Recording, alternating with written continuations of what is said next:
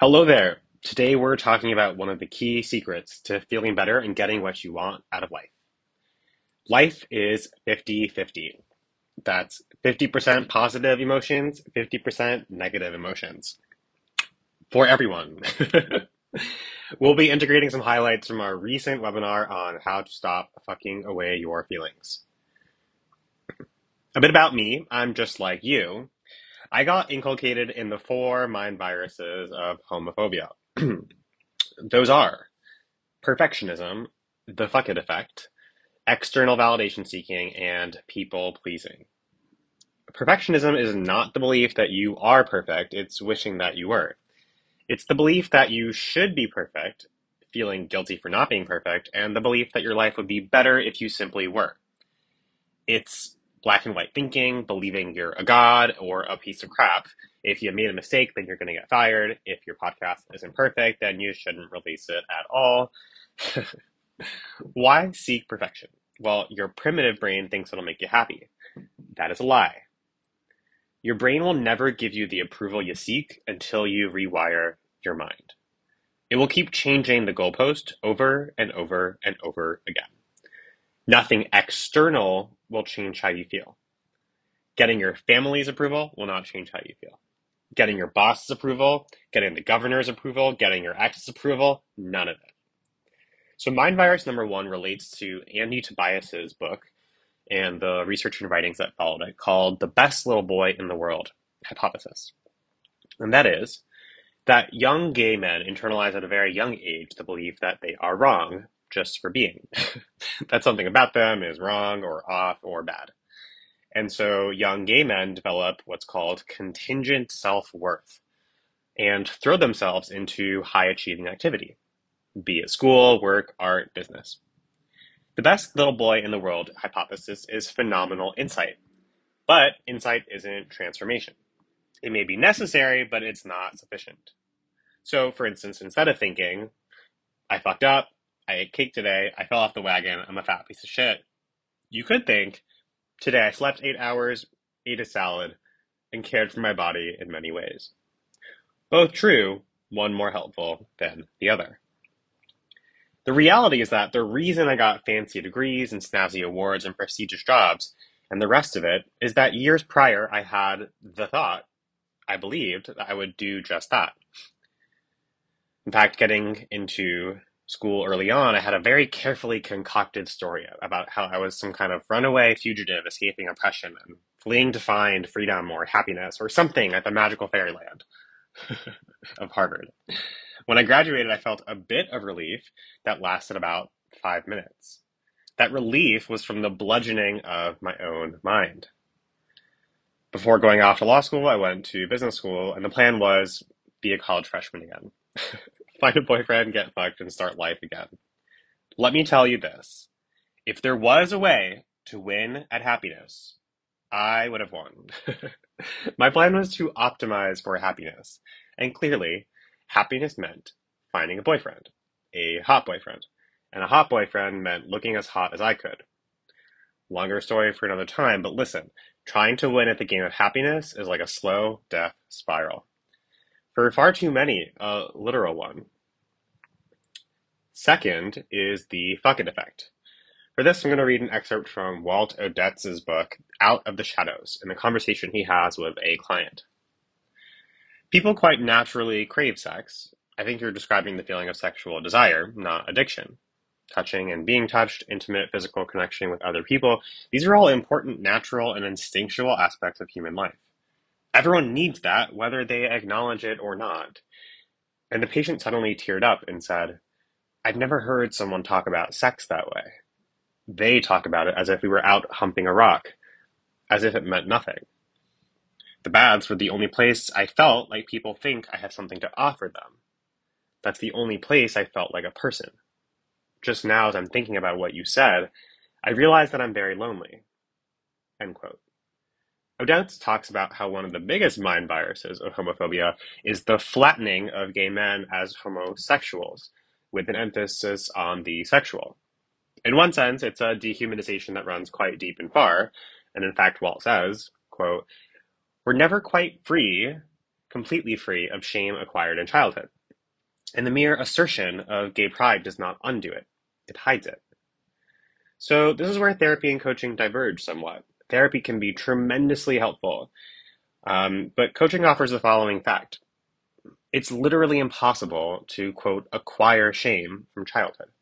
Now, you might want to argue some kind of epigenetic or body imprinting trauma theory, but my thing is this: is that helpful? Is it really helpful to think that shame is encoded somewhere in your DNA? I'll tell you what I found. Parents used to ask me sometimes, well, how do you raise a successful kid? Well, I used to joke and tell them, just make your love conditional and your kid will be super fucking successful. I was really attached to the story that my life's problems were caused by my mom.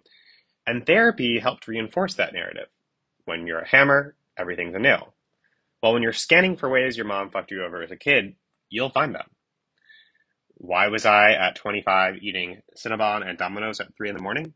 Because when I was 5, my mom said some words. Duh.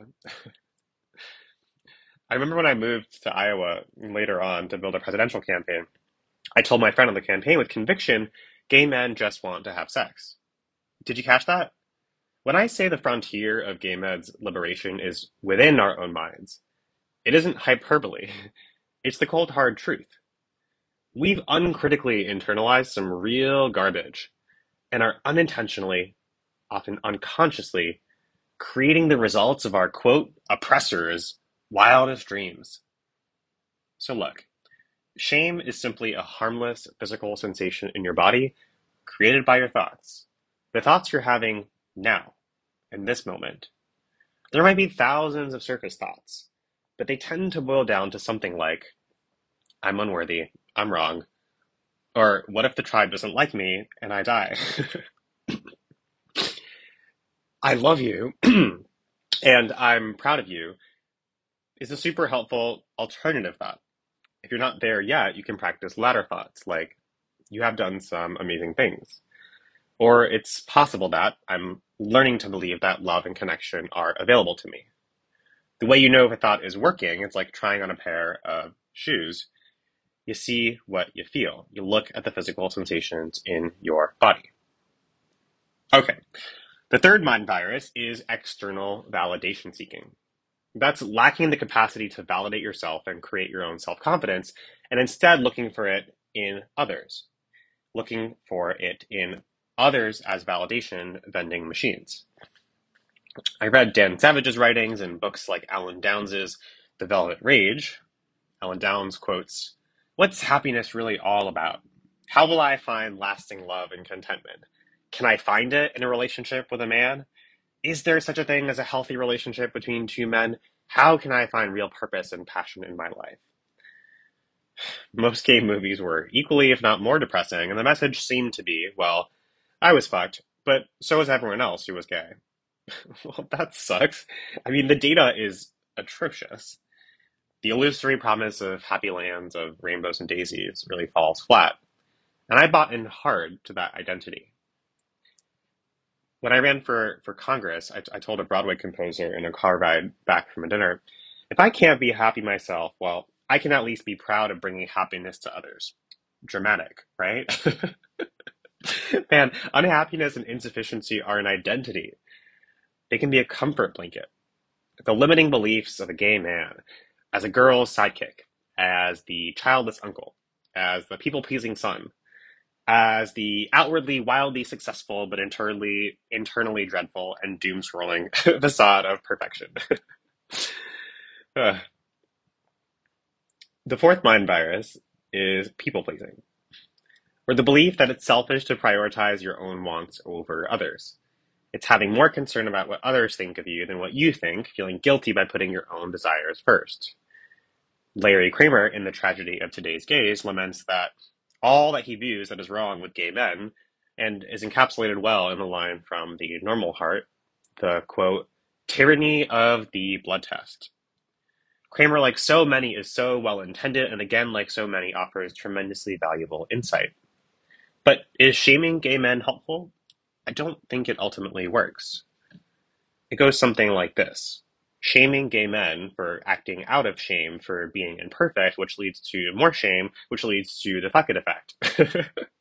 One of the silver linings of COVID is the extrication of morality from public health for a brief moment. That is, contracting a potentially fatal virus does not necessarily mean you're unlovable, does not necessarily mean that there's something wrong or bad with you. In fact, most every illness today is a behavioral disease. If you just stayed at home or lived in a bubble, you'd be COVID free. Many of the illogical premises are being unearthed for their hypocrisy. So, these are four of the mind viruses, and instead I say no. I say fuck no to all of it, to all of the noise. You can change every thought you have, including those you practiced for decades. You can 100% eliminate the desire for disconnected sex and for every other form of emotional buffering. Adults can't be abandoned. You can't be abandoned. Your childhood does not exist except as a thought in your mind. Instead of resisting an urge, you can allow it. There is nothing wrong with you. You've simply absorbed a fuck ton of homophobic social conditioning. You are 100% lovable and worthy as you are. Connection, intimacy, and love as you want it is available to you. Changing your circumstances will not change your feelings. I think of how many lives have been lost in part because of a single thought. I should be happy, or I should be happier. Remember, life is 50-50 for all of us.